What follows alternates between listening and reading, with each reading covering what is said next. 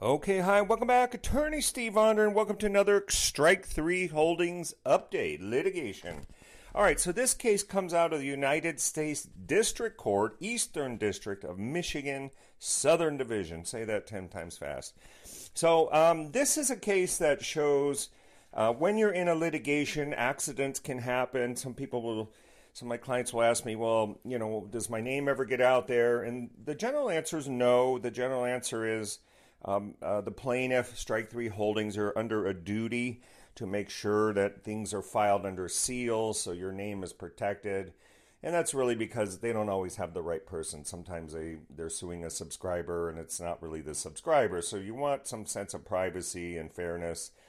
So let me read it real quick. This is a case. I'm not going to give you the case number. I don't think it's that important, but it shows you that it's important to try to get your cases settled early before complaints get amended, because you never know. These accidents could happen, and for a moment, some information can be revealed. So here's what the order to show cause is. Now, this was issued to the plaintiff's attorney, to plaintiff Strike 3 Holdings, I should say. It says here, plaintiff Strike 3 Holdings moved for leave to file under seal unredacted versions of its First Amendment complaints, the proposed summon and return of service.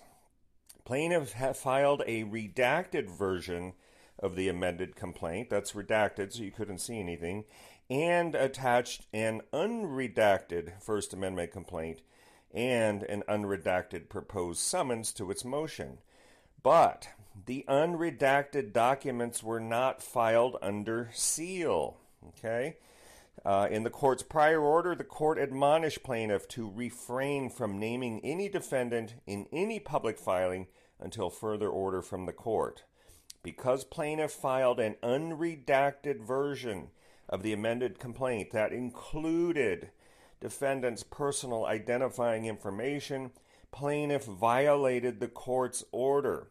Plaintiff must therefore show cause as to why the court should not sanction plaintiff under Federal Rule of Civil Procedure 11B as in Biscuit 1 for the violation. The court will deny the motion for failure to comply with the court's prior order and order the clerk of the court to strike the EF 10-1 and 10-2, which identify the defendant in violation of the court's order. So that's an order to show cause. Why sanctions should not issue. Okay, so that's a pretty big deal. You don't really want that as an attorney. Obviously, to me, it looks more like an accident.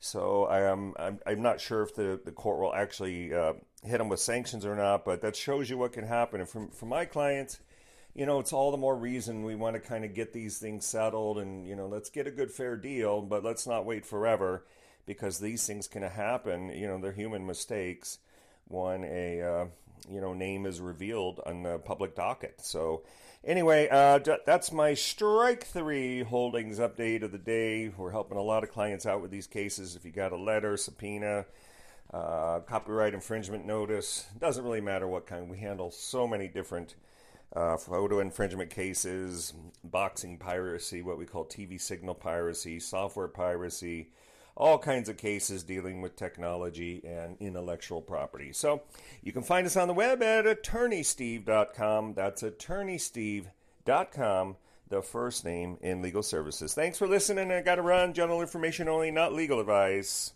All parties are presumed innocent until otherwise proven. Have a great day. Bye now.